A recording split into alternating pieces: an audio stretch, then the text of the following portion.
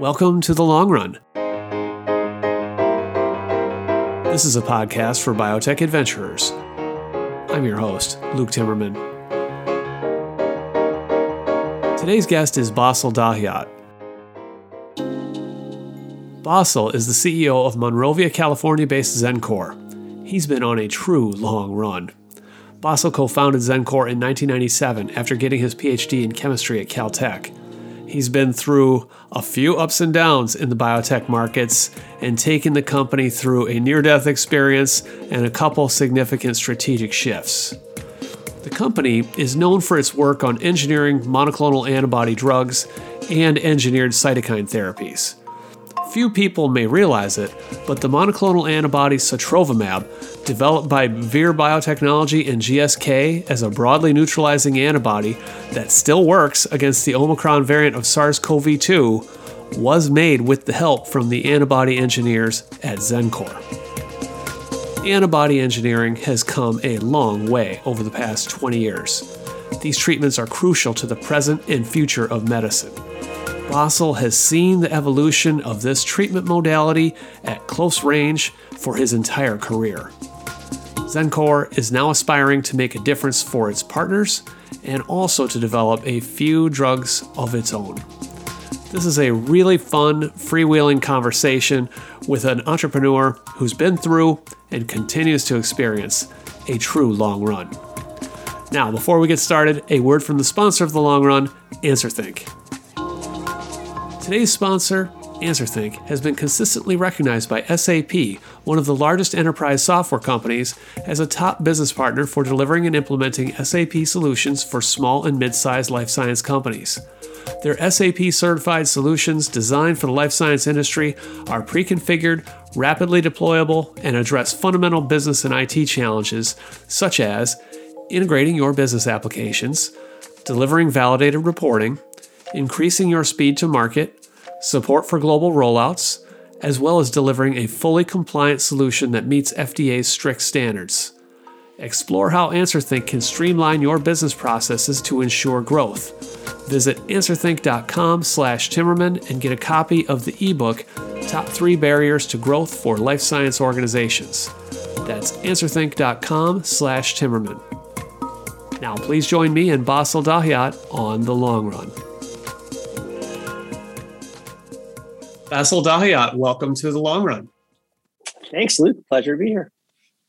So, Bassil, I have to admit that I look back in my own archive. Sometimes I forget the things that I write years ago. And I found you in a column about the best boring companies of biotech in 2016. And it was actually a compliment. And, I could almost see the gears turning. It was sort of the genesis of the beginning of my thoughts on the Long Run podcast. And how, so you kind of epitomize one of these long run stories. So I was asking myself, well, why did it take me so long to actually have you as a guest on the show? Yeah, I've shocked myself sometimes how long I've been working in biotech. I mean, it reaches back, I realize, to the Clinton administration. And, that's a lot of water under the bridge, but it's amazing to see just how large the industry's gotten, how many faces and names and even places there are now that didn't exist back then. So it's been a real fun ride. Well, so I got a lot to cover here. You really do, like I say, epitomize one of these long run entrepreneurial stories there at Xencor. So can we start off where did you grow up? I grew up in Northern Virginia, actually inside the Washington, D.C. Beltway, the proverbial Beltway. Went to school in Fairfax County Public Schools, which were terrific schools, and had a pretty average American childhood, Little League, Cub Scouts, high school, all that. Yeah. Though my parents immigrated here from Jordan shortly before I was born. So, I'm a second generation I'm born in America, but my family definitely had that immigrant stamp on it. And what did they do? Were they in science? No, not at all. Not even remotely. They came to the U.S. Because my dad was a graduate student, actually in comparative literature. And apparently comparative literature is not something you directly jump into as a job. And so he actually got a job as a broadcaster. He worked at the Voice of America for his whole career and was a producer and writer and reporter for the Voice of America, which is the US government's international broadcasting and news organization. And so that's what he did. Okay. And my mom taught Arabic at the State Department to diplomats. Oh, wow. Okay. So did you learn both languages? I did. And then I went to college, and that started the steady decay of my ability to speak Arabic to where it is now. And I can pretty much order food at a restaurant and ask where the bathroom is. But now you speak science. So you did pick up another language. Yeah, it all got crowded out. So how did you get the bug for science as a kid? I've always wanted to be a scientist or an engineer since the earliest I can ever remember. It's just been a given in my mind, and in pretty much everybody who knew me's mind. I remember one of my earliest memories is watching a NASA space mission, the Apollo-Soyuz docking. Must have been 74, 75, on that black and white TV sitting in the living room, and thinking, yeah, that's science. That's astronomy. I'm going to be a scientist one day. And then I remember reading about a company called Genentech doing genetic engineering when I was in high school. And that steered me more towards thinking biomedical things. This is revolutionary technology. They're talking about changing the world. And so I went to college at Johns Hopkins doing biomedical engineering and have started working in a lab end of my freshman year. So it's felt like I've been there ever since. So were you drawn to the lab early on, like you in a Yes. practical way? You weren't one of these that just wanted to memorize out of the textbook or ace the test? Not at all. I mean, I definitely worked hard in my classes, but I wanted to get into the lab and start doing real science as soon as I could. And I literally just started talking to my professor who was assigned as my advisor. I said, I really like chemistry and engineering. And he says, great, you can start in my lab in May, right when you finish your finals. And I did. That was 1988, sorry. And, I still remember my first day in the lab. Well, you must have done pretty well. You go to Caltech for graduate school. How did that come to be? I was looking to jump a little bit out of this biomedical engineering box, it seemed like at the time, where in my mind, at that point, biomedical engineering was like a handful of things. You either built instruments like EKGs and MRIs, or you synthesized biomaterials, or you studied how joints and moved, or how the heart, mechanical stresses on the heart worked. And I said, I want to go a little bit more basic than that. And then I also said, I want to go someplace warm. And not completely being facetious about that, but really the big driver for me to go to Caltech was it's small. And I remember loving that Johns Hopkins, it wasn't overwhelming in size, but you got to know all the professors walking around the lab. It was very much, we're all scientists in this together, very competitive and intense.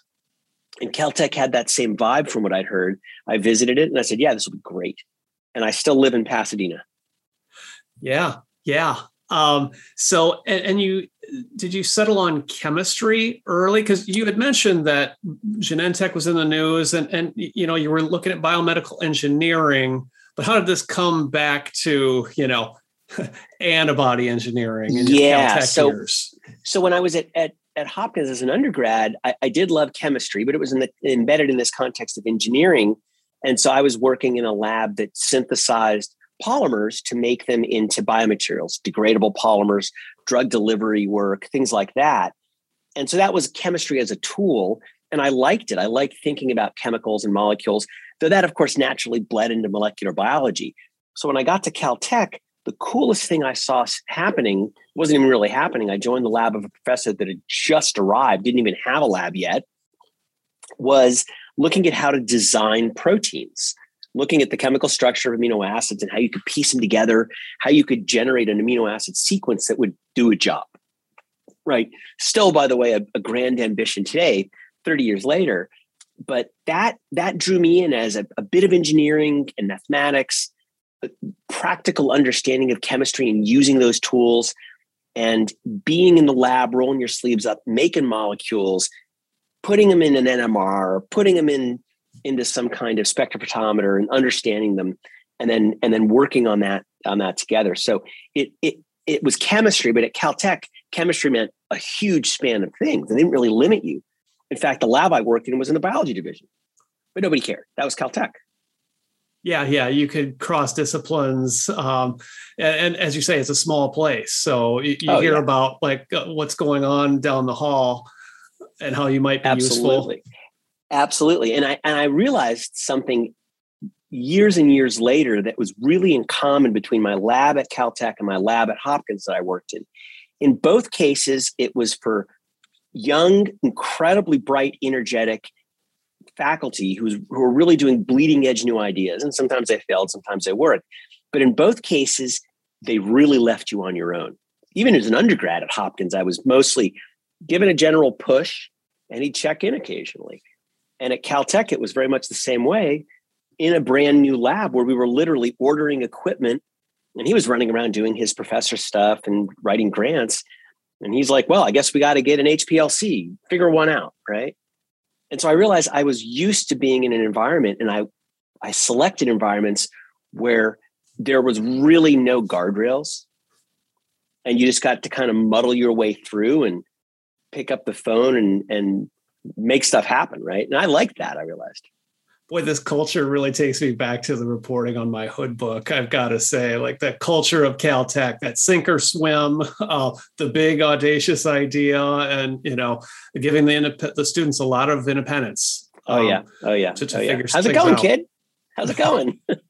Oh yeah, there's one of those instruments over in Kirchhoff. You should go ask them to see what they say. Bye. And you go figure it out. Or, you want to do this kind of reaction. I think they do it over in that group. And you ask a bunch of grad students, what's that piece of glassware? Do I got to buy one? And it fit me. So you're, this is the 90s now. And I think you finished up the PhD in about 97. Yep. So I happen to know that 97 was a important year in antibodies with the FDA approval of Rituxan, a real watershed event. Was that looming large in your mind? Like, okay, antibodies are drugs. Antibodies are for real now? Not at all. In fact, precisely the opposite. In 1997, antibodies were a bad word generally in the pharmaceutical and biotech industries. They had been a bust. Mouse antibodies had gone nowhere. They were all immunogenic. There had been some humanized antibodies. They didn't end up being big drugs. Everybody at the time thought Rituxan was going to be a little tiny drug, right? Antibodies were absolutely uninteresting to people in 97. So when we started the company, we were thinking about engineering cytokines. The successful drugs were Neupogen and Epogen, GCSF, and erythropoietin, and there were going to be interferons, and there were going to be interleukins, and that's where you should go, kid. And so we started working on those guys, and in a completely, for the first several years, academically driven, utterly blissfully unaware, I would say, of what really patients needed and what pharmaceutical companies might want. But that was a lot more common in 1997 than it is now. Okay, well, let's back up though. You get your PhD from Caltech. You're in your mid-20s now, and you decide to start a company. How did that happen? Well, my advisor, Stephen Mayo, had been involved in a software startup that did computational chemistry software in the 80s when he was a student, and he had been involved in that throughout his postdoc, and then that company had gotten bought and acquired and moved on. And he said, we got a great, cool technology here. We had figured out ways to write computer programs that would help us pick amino acid sequences that were novel and that could take on new structures and that could maybe, and we hadn't done this yet, do new functions. This is powerful. This biotech industry is just taken off. Look what Amgen's worth with these two proteins. Maybe we could make new ones or better ones. And that was literally the extent of our scientific diligence. We can make cool new sequences. There's companies like Amgen, and there's all these new companies popping up. I mean, names like Synergen and Regeneron, some of which you hear about still, some of which you don't.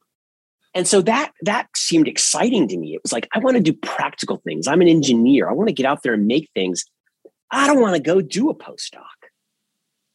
And, the work I had been involved in at Caltech had gone really well. Steve had gotten tenure and Howard Hughes appointment, and we'd gotten really high profile publications. So I could have tried to go down the academic track, but it just seemed kind of, I don't know, drab to me for whatever reason. And that's silly because you can have incredibly exciting careers there. But something else seemed more fun. And at the same time, I'd gotten a call from a recruiter saying, hey, would you like to work at Amgen in a lab doing, protein derivatization and pegylation and cool stuff like that? Your background fits. So I went and interviewed there and I got a job offer. And I still have some of the paperwork, but it seemed way more interesting to try to start this company. And through completely blind luck, a friend of mine had started a diagnostics company looking at DNA transfer of electrons a few years before. And he ran into me on campus and said, oh, you should meet my investors. They're coming to town in a few weeks. You can say you have something interesting. They'd love to hear about it. That was it. Okay. So you did have a plan B, a fallback plan. You knew you could get a job if this thing doesn't work out. But Pretty much.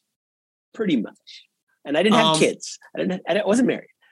I didn't have an apartment. Caltech stopped paying me and they literally kicked me out of the lab. They were like, you cannot do anything company related on campus. You need to leave now.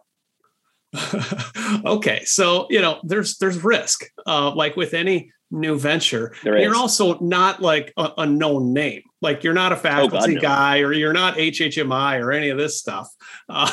So like, how did you raise that first money?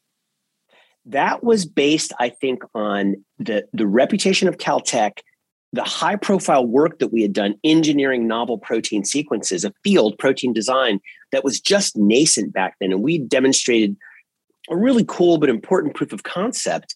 And then the field has grown a lot since then. It's really led now and has been for a number of years by David Baker up there in Seattle with you at UW. But it's the same tools that before David started working on them, we and some other labs. In fact, my chief scientific officer here at Xencor, John Desjardins, was one of my main competitors. How to use computational tools to pick sequences. And so that meshing of computers and tech with biotech was really exciting to some investors. Now, that said, I wasn't like, getting the biggest names in the world. We had this one, it was a family office. He was a young fellow from Chicago. His dad had founded their company, their family business, which was stock trading. And he was in that business and he was looking for ways to manage a portfolio of exciting technology companies. And they'd invested in a little bit of tech. And they stumbled across my friend at Caltech who had been in Scientific American with this cool DNA detection technology. He invested, the company was moving forward. He thought, wow, these young Caltech guys, they've got energy. And also, I think he liked investing in guys his age.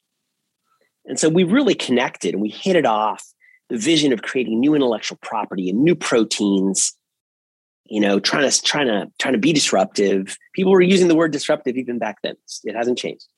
And I think that was key. And then I also met with a venture capital group, traditional venture capitalists, and there was nowhere near the level of scientific experience or industry. I mean, the industry had only been around 10 years.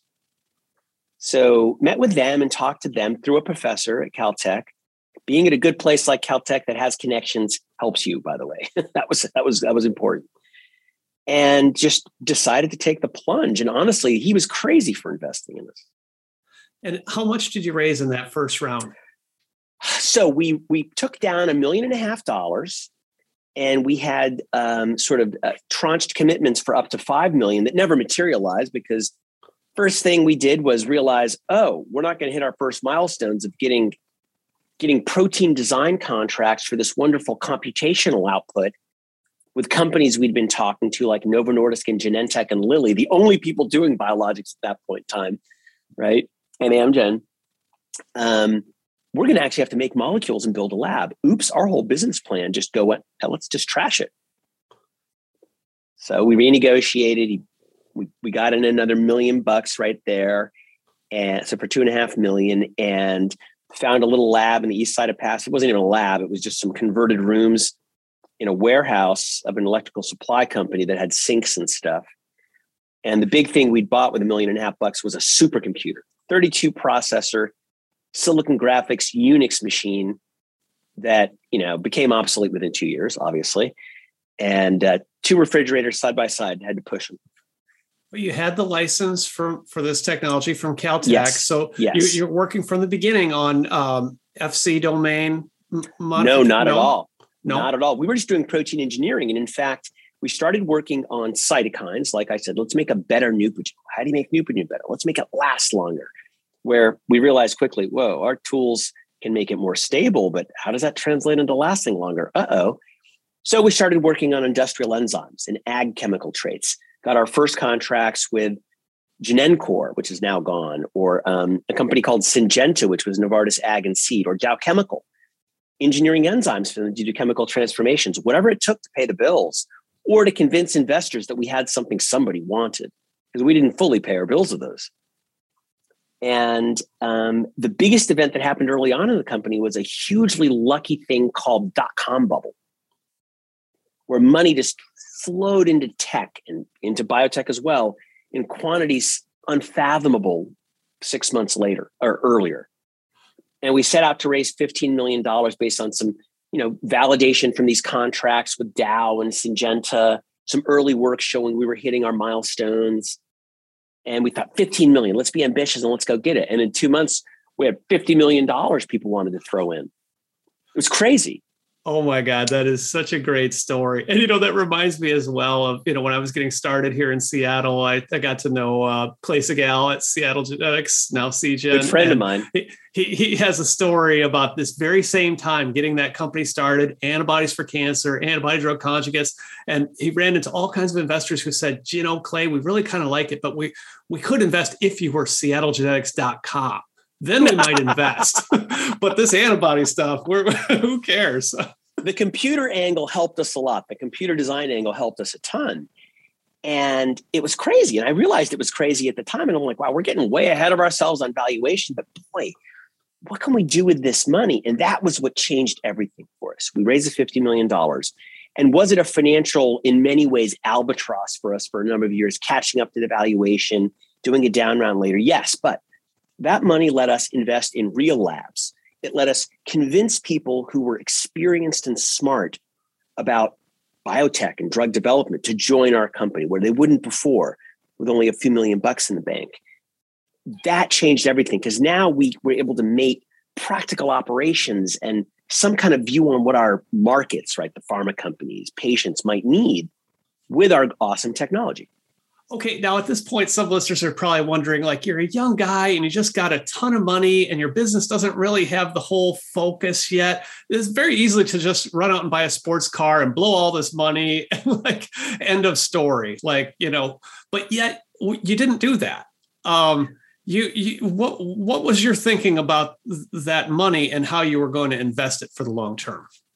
It was, oh my God, we got to figure out what to do with this or we're going to be, I cannot fail raising this much money. That is unacceptable. And also there was a strong element of, I have no idea what to do with it in terms of what are actually really important nails we can hit with this amazing technology hammer we've got. And we didn't start working on antibodies until 2 years after that in 2002. And by that time, antibodies had just hit the zeitgeist as, whoa, this can be the next big thing. The Rituxan approval, nobody noticed. In fact, everybody was still thinking ReoPro was a disaster, but then Remicade pumps along, and then Herceptin. And then everybody looks at Humira on the horizon. It got approved in 02 or 03. And suddenly it's like, whoa, everybody's got to do antibodies. Suddenly companies like PDL were making money. That was the humanization company that started that all. Metarex and Abgenix, the humanized mouse companies, both of which got acquired. Metarex resulted in all these amazing molecules like nivolumab and ipilimumab. And so suddenly antibodies were great. And we thought, what can we do? You can already humanize them. They've already got these amazing mice. But wait, the bottom of the antibody is untouched, the FC domain. And there's some cool papers about this. And we stumbled across that opportunity because we interviewed a fellow for a job who said, God, you do this really cool protein design on these proteins. Guy across the hall from me at Rockefeller is trying to do that for FC domains, but I bet you could do a way better job with your approach. Now, why were FC domains interesting? Because they, at that point, had become very clear over the prior 8 or 9 years that they controlled how antibodies engage as part of the immune system with the rest of the immune system. That's where immune cells bind to antibodies, like natural killer cells, like macrophages. That's how B cells understand and recognize that there's antigen being bound by whatever receptor they've got. It's also why antibodies have such an amazingly long half-life, why when they work, they're phenomenal pharmaceutical agents. In fact, that link, FC binding to its receptor FcRn to give it this rescue from being chewed up by your normal metabolic processes, that biology mostly was sorted out right here in Pasadena at Caltech in the lab of Pamela Bjorkman. So it all made sense. And we said, whoa, we got to work on this. And projects that work usually start working fast. And that's what happened here. We're like, wow, we're engineering things that are not in the literature and the patents. Wow, they're sticking to these receptors really tight. Whoa, they're killing tumor cells way more potently. I think this works.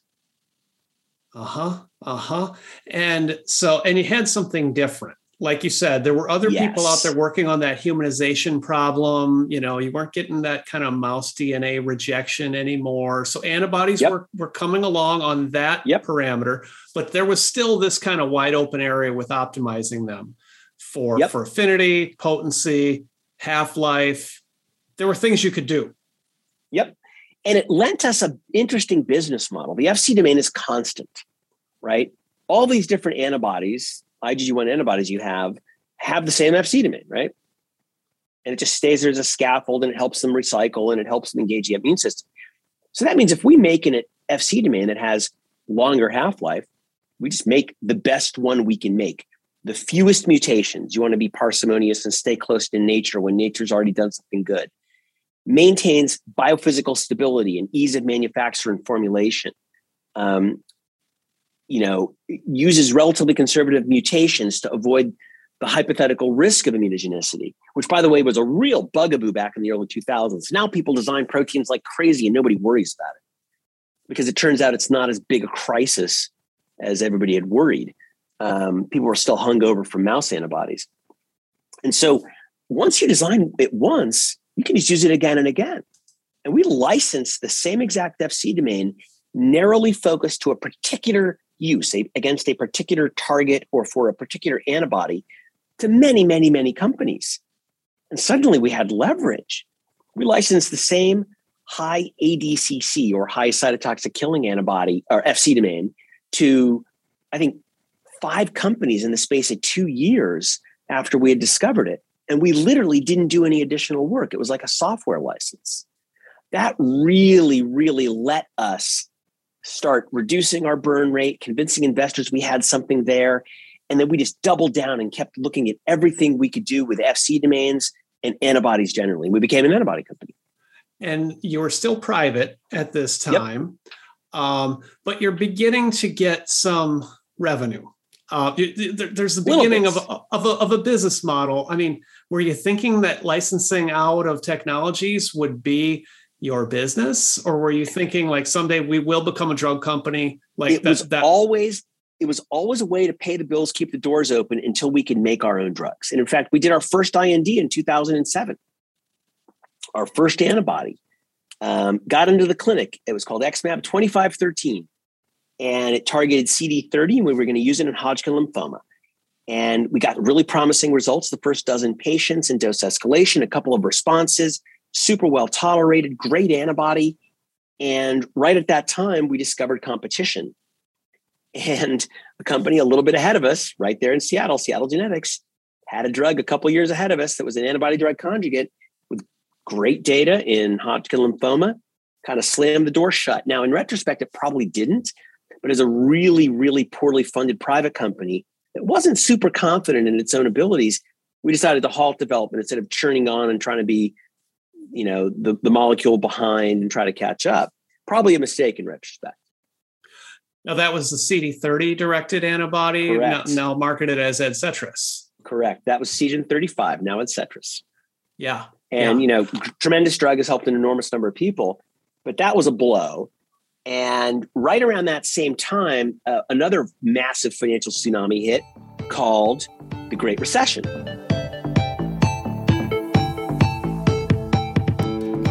Today's sponsor, AnswerThink, has been consistently recognized by SAP, one of the largest enterprise software companies, as a top business partner for delivering and implementing SAP solutions for small and mid-sized life science companies. Their SAP-certified solutions designed for the life science industry are pre-configured, rapidly deployable, and address fundamental business and IT challenges, such as integrating your business applications, delivering validated reporting, increasing your speed to market, support for global rollouts, as well as delivering a fully compliant solution that meets FDA's strict standards. Explore how AnswerThink can streamline your business processes to ensure growth. Visit answerthink.com/Timmerman and get a copy of the ebook, Top 3 Barriers to Growth for Life Science Organizations. That's answerthink.com/Timmerman. People forget it, but it was really dark. I don't forget it. It was horrible, Luke. We had to do a large layoff, got down to about 25 people. There was a lot of talk at the company around hiring a new CEO amongst some of our board members, the VC board members, hire a new CEO and sell the bits off, right? And we got saved by a little bit of licensing business, honestly. And then did a small inside round convertible debt, raised $7 million, then another $7 million. And then brought in $25 million in upfront payments from a couple of deals around some really cool molecules we made. One in phase 1, that's now the drug Monjuvi, MorphoSys, that we had to license out or we would have gone bust. We were classic story. We were 6 weeks of burn left, 3 payrolls, and then we were out of money and we were done. And then we signed the deal. I remember Saturday morning getting the fax from the CEO's signature, giving him a call. Hey, it's great. We're super excited. It's an approved drug. And by this point, you didn't have those royalties from those earlier deals, or you didn't have that roster of partners who were kind of mitigating your burn. It was like we had some, but the deals back then were smaller for us. Small companies with few financial resources can't strike big deals. You don't have any leverage, and the other side knows it. They're smart. Mm-hmm. The last of those small deals we did was with Alexion in 2013, early 2013, which was the year we went public in that December. And it was to make a long half-life version of Soliris with our FC domain. And it worked beautifully. That drug is now called Ultomiris. And all we did was license them the use of that FC, and they popped it in and they did, a little bit of engineering and off they go. It's a great drug. Every 2 months they dose it. But now Ultomiris, that didn't get approved until what? 2 years 2019. ago? 2019. So like you weren't generating cash off of that either. At least they paid us $3 million up front. They paid us $3 million up front for the rights to that, which we had to do what we had to do because we had very little money at the time. And 9 months later, we did that deal in February of 2013. 9 months later, we finally got our IPO done. And when we got the IPO done, we had $3.5 million in the bank. So that said, the deal was a good deal. Boy, you were really scraping along there. And that was a good case of timing because 2013 is right around when the biotech market started to open up. Boy, I wish I could agree with you that it was good timing. It seemed like terrible timing at the time because 2013, the markets opened up for the first time in forever that spring and summer. Yeah. And we say, oh my God, we have to try to go public because by that point, we had another molecule in the clinic. MorphoSys was moving along. We had a number of more deals, and I talked to some investors and some bankers. I said, you can do this. Raced as hard as we could to try to get out in November, and right then the window closed. Now remember, there'd been no window for 4 years. We thought, that's it. Biotech had its day in the sun. It's over again. And we tried to price our deal right as the market was slamming shut. There were 4 deals that wanted to price the week we tried in November of 2013. One of them got out at a 40% discount. The other 3 just didn't happen. We held a deal together. We had some really good investors on the public side that saw the vision, were willing to wait it out and say, look, if you can gather up enough money to fill this financing, this $80 million target, we're going to lead it. But you got to be able to gather up because we're not doing a partial deal. We don't build peers. We build bridges. right? So took 3 weeks over the Thanksgiving holidays. I was in the backyard a lot on my cell phone, and we priced the deal the Monday after Thanksgiving holiday weekend. It's really interesting. Here you use that term window. People used to use that a lot. Like it will open and then it will close. And now it's sort because of it like used to. Think of the past. Right. Because it now it's like always open. That. It's always open now. But it wasn't always that way. The scale of it used to be, oh, you want to go see the biotech investors who go buy IPOs? Yeah, there's 10 of them. Right. You talk to 10 guys, you could do it in a day in New York. But then there aren't another 10. That's another way of looking at it, right? There aren't another 10. And so, but for us getting public, though it was a bumpy start, utterly changed our lives, utterly changed the story. Now we could access capital and really try to develop drugs instead of constantly just trying to feed ourselves hand to mouth. And honestly, when I think back on it, the reason why we were hand to mouth for so long was because of the way we started. We didn't know anybody, our lead investor, John Stafford, and I. It was every relationship we have was just clawed together over years and years of knocking on doors and going to conferences and handing out business cards. And that set us back so many years. You know, having network and relationships is what drives business. And we didn't have that. And that's why it took us 16 years to go public. We didn't have the right relationships or opportunities until very close to us going public. 16 years, no drugs of your own on the market, not profitable, a long way from it. But you did have a couple of groups that really did understand their antibodies in Alexion and Morphosis. And we had, lots of other deals. Now, a lot of those didn't go anywhere because drug development's hard. A lot of great molecules don't see the light of day, right?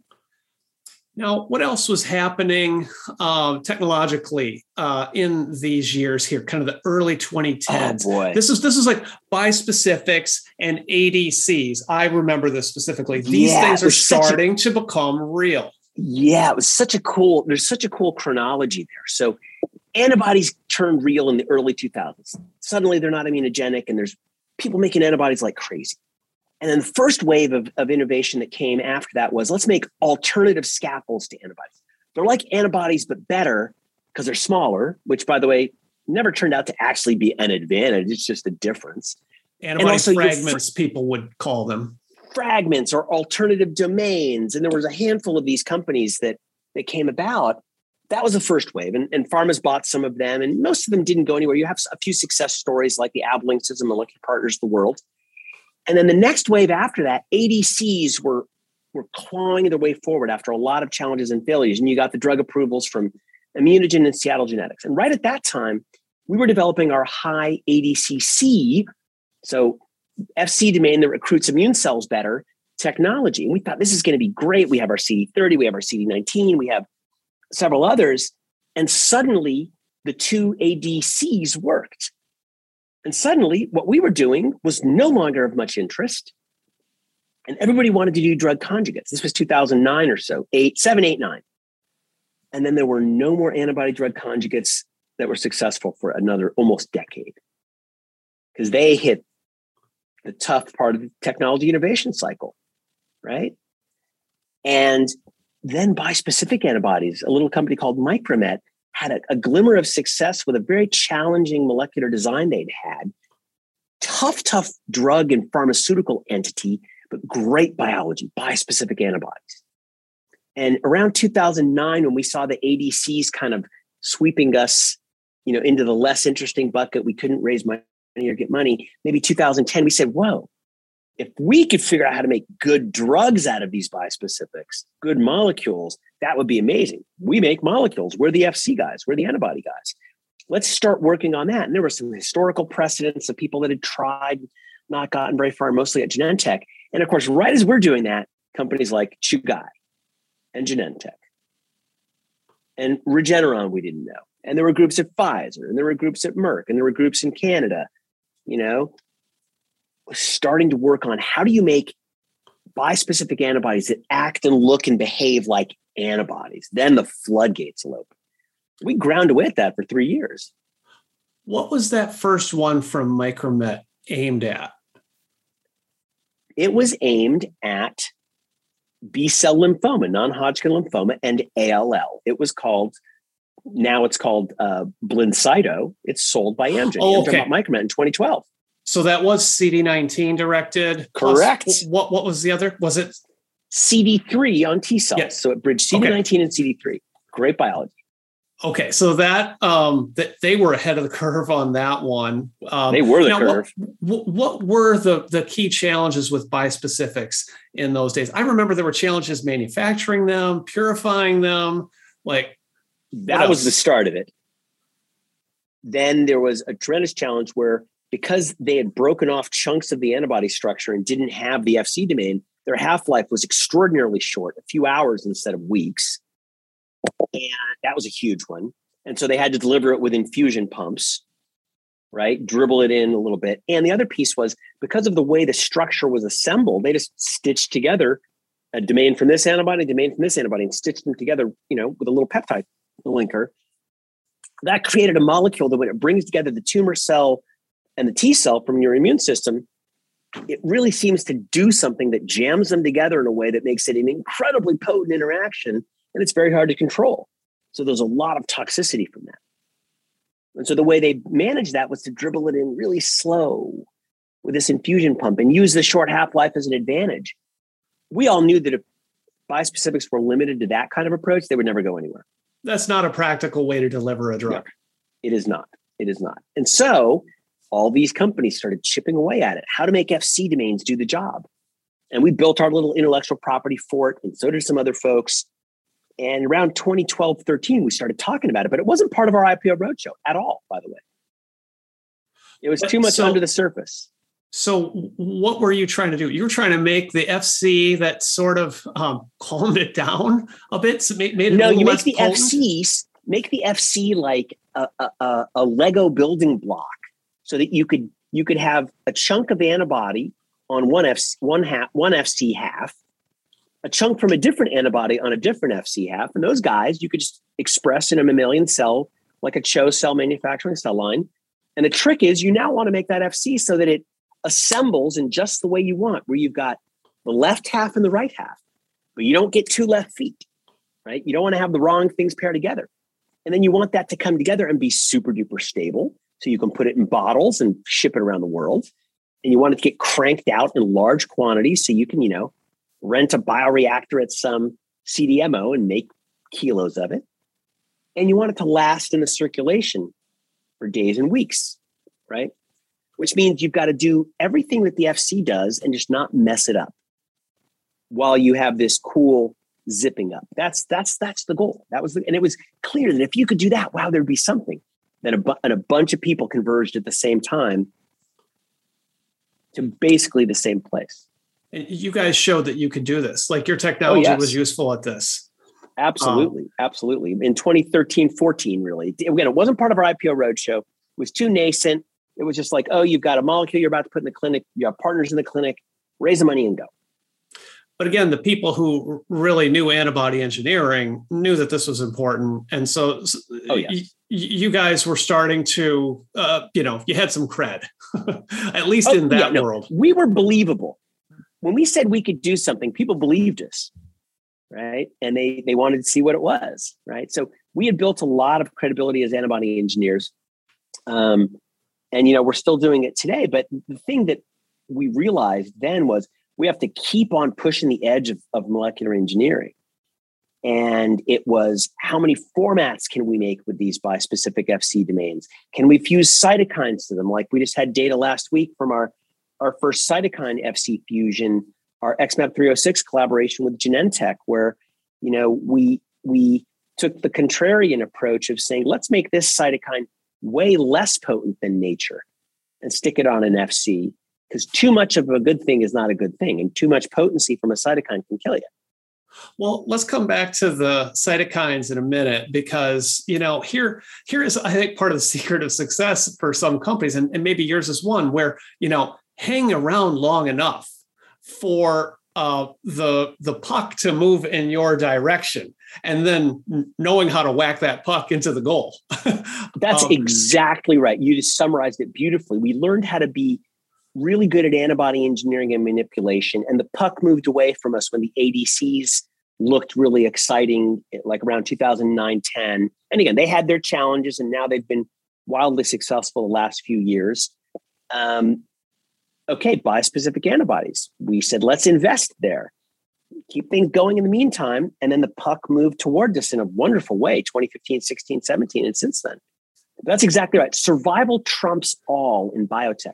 Look how long Regeneron was around trying different things before they became this wonderful antibody company. Right. And they're poised to keep doing it again and again. I think people can see that now. But so the other thing that was happening here, mid 2010s, is like the dawn of cell therapy. So like these, CAR T cell therapies directed against CD19 originally, and now BCMA, and people are looking at other targets. But that helped breathe some new life into these T cell engaging bispecific antibodies. Well, but it also became the foil. Everybody's like, well, CAR Ts are going to solve everything. I mean, are you guys going to have a place? And we kept saying, well, CAR Ts are pretty challenging. And so far, there's not that many targets that work, and making them, and you can't ship them. And I remember you had a really great event up in San Francisco a few years back where I was on a panel with some wonderful CAR T scientists. One from up in Seattle, I can't recall which institution, I think UW. And then David from Allogene and Kite, David Chang. And I said, well, look, not all drugs are going to be CAR Ts, right? You guys got a lot of challenges. That said, for a few years, the interest from the marketplace, though not the interest from pharmaceutical companies, the interest from the investment marketplace was focused on cell therapies and bispecifics. Well, why are you guys so slow? These CAR Ts, look at how fast these guys are moving. It's amazing. And well, it's turned out to be a little more challenging than they thought. A lot of interesting success, but we're still waiting on the second. We just had the second target get approved, BCMA. Yeah. Right. Now, so you allude to a whole lot of time and energy and attention directed to cell therapies. And maybe bispecific antibodies have been toiling in relative obscurity, at least in the market. But why do you believe there is a role for these as alternatives, or might they even someday supplant T cell therapies in the market? What are some of the advantages of this class? Well, the advantage of the class is that they're actually drugs. You can make them by the kilo, put them in bottles, ship them around the world. You can engineer them and manipulate them and tweak them when you realize you want to change the properties. And that engineering is very easy. We use all the tools of protein engineering we've had for years now. You're not groping through very challenging unknown biology, where if you try to engineer the genome or manipulate the genes in a cell, a lot of times things that happen aren't things you intended. So there's a lot of simplicity there. And I think the other way I put it contextually is antibodies are the dominant class of agent in lymphoma, for example, right, where the CAR Ts play right now. And in myeloma, antibodies and proteasome inhibitors, right?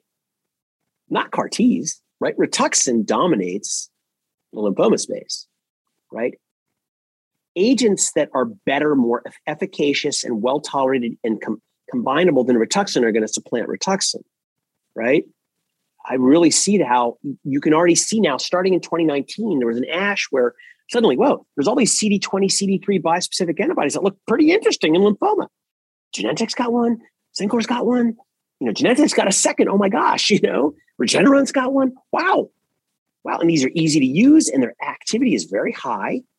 But there were still naysayers. And now you've got multiple companies with pivotal studies looking to go not just relapse refractory, but move into frontline lymphoma with CD20, CD3s. That's going to be a hard sell for autologous cell therapies.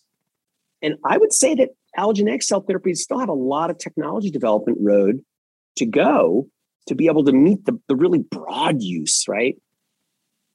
It's not just third line that counts. Those earlier line patients want better options too. Lower cost, scale of manufacturing, accessibility to patients. I mean, accessibility is huge. You can just go in, get an infusion, go home. You don't have to have your immune cells ablated. You don't have to be admitted for days. You don't have to, hope the graft holds, right? It's just a whole different, it's a whole different paradigm, right? There's also antigen loss we're beginning to see with some of the cell therapies. Why? It's interesting. It seems to happen with T cells. Even bispecific CD3 antibodies, you get some antigen loss, right? We've witnessed it. Regeneron's witnessed it. We both published it. Interestingly enough, that drug we made with that morphosis lysosomal Monjuvi, which engages NK cells very actively, has tremendous activity. It's their durability of response is now out well past 3 years. They have a 40% CR rate in relapse and refractory lymphoma with a well-tolerated antibody combined with a well-trodden agent, Revlimid. Never shows antigen loss that's really been reported. And Rituxan, of all of its many years of use, the reports of antigen loss have been very sketchy and don't seem to be of any practical importance. So different modalities can work together, right? And that's, I think, another place where the bispecific antibodies, one of two places bispecific antibodies really have the future, which is you can combine them with other drugs, right? Right now, the pivotal studies undergoing are combining those bispecifics with chemo, combining them with IMiDs, combining them with checkpoint inhibitors, combining them with other antibodies. We're about to start a phase 2 combining that Monjuvi CD19 antibody that kills with NK cells with our CD20 bispecific that kills with T cells, right? All those different mechanisms you can apply. You're not stuck with this one cell hoping that it can do everything to everyone. And then the other big thing I want to say about bispecifics is there's 3 approved bispecifics right now in the United States. Hemlibra, which is a agent for hemophilia, right? The drug, and I can't recall the name, but it's an EGFR MET bispecific antibody for lung cancer that just got approved for Janssen. Again, no CD3, no T cells, just cool biology with a bispecific. And of course, Blincyto, which is smack dab. So the realm of things you can do with antibodies, and bispecific antibodies are just antibodies, or even, if you will, therapeutic proteins. It's all of therapeutics. Well, and a lot of diseases are multifactorial. There's multiple antigens. So like if you lose one, all of them. It's good to have a second that your drug works on. All of them are. All of them are. So bispecific antibodies are not a T cell modality. They're not an oncology modality. They're just proteins, right? And I mean, that's why we just jammed cytokines onto our bispecifics when it made sense to mate that cytokine up with, say, a receptor fragment of its own or to target it, right? Okay, now let's come back to the cytokines, because you mentioned that earlier. That's kind of where you started in the very beginning, and then it is. But now it's come back, right? There's IL-2, like from way back when. Like this was supposed to be a cancer treatment, this inflammatory cytokine, and it was too toxic. It didn't work, or it worked for a few patients, but it was awfully hard to tolerate. Now there's a whole wave of companies trying to come up with, engineering of IL-2. To get that tumor killing potency by dialing down the off target. You're one of them. What's exciting? What do you think is going to happen here in the next few years? I think that protein engineering tools that have advanced over the last couple of decades, people started thinking 5-6 years ago, I want to apply this to cytokines. What can we do now to overcome the limits on cytokines? Cytokines evolved to be brilliantly potent molecules. They evolved to act for a really short amount of time in a really short space, one cell to the next, poof. Okay, now I know what to do, right? They were not designed to signal throughout the body in an endocrine fashion. They're super toxic. You can't do that. So now that people have fiddled around with protein engineering, they say, wow, what can I do with cytokines? And so they start doing things like pegylating them to make them last longer. Now, of course, pegylation almost always reduces the potency of the thing you're pegylating. Not always, almost always, right? They start engineering them for selectivity. Our approach was let's just engineer it to be a hell of a lot less potent, right? You have something that in the picogram level can light up every T cell in the flask and make it go crazy. Why don't we knock it down 300-400 fold until it's barely working? That's kind of counterintuitive, because usually you're trying to make the cancer drug more potent. They're usually not potent enough to kill the cancer. It was our scientific team's idea. And by the way, where it came from was it flowed out of what happened with why are all these bispecific antibodies that target T cells all over the place now? Because it's not just lymphoma. There's bispecifics that engage CD3 for cancer all over the place now in oncology and development. So what we all noticed when we were making these things look more like antibodies so they could last longer is, gosh, they're a heck of a lot less potent than the equivalently engineered original format, the so-called BITE, where you just fuse these things close together. Something about being in a big IgG where the arms are floppy. Everybody draws an antibody like a Y, but it's like a Y that's all floppy and hingy. It's moving all over the place, right? It's just a lot less potent. And then people said, going even a step beyond that, let's dial it even down even further. Let's make it lower affinity to CD3 to the T cell. Wow, it gets more tolerable and you still get killing. Is it going to be enough? Let's try it in the clinic. And people are realizing that. We said, cytokines are the same way. They're just too hot. But if you could make them last really long time, that's sort of, tortoise in the hare. The tortoise doesn't go crazy and light up the immune system in a way that's toxic. That's the goal, at least, right? And our initial data last week with our XmAb306 IL-15, which is basically the cousin of IL-2, tries to do the same things, I think starts to show that hypothesis might be real, right? We're getting generally quite good tolerability and remarkable amplification of natural killer cells, 40 to 100-fold above baseline levels. And we're starting to see some responses. So maybe this thing's got legs. It is totally counterintuitive, but it makes sense. Well, so this is where we get into kind of the two-edged sword. Like you've hung around long enough for the market to smile upon you. You've raised a lot of cash. You've done a lot of partnerships. You got 200 employees now. You're in a strong place. But you also look at the landscape, and there's it's really crowded and really competitive. Oh, yeah. So how do you decide where to really apply your firepower? That's the hardest thing that we have to do, because man, the world moves so much faster than it used to. There's so much more competition because there's so much more money in the space. The research enterprise is very active in this country, and boy, investors are going to chase any opportunity they've got. We're trying to go to where we think the puck is going to be, but typically when you do that, somebody else is aiming in the same place, right? And so the approach we take is one where we think we can get a lot of leverage by, if we have a general scientific approach that we can iterate on. Nobody makes molecules that are robust and well-behaved faster and better than Xencor. That's what I believe. So we started working on IL-15, which we thought was just a naturally more selective cousin to IL-2. Why start with something that's already got problems when at least you can eliminate one of the problems, the selectivity to the cytotoxic cells?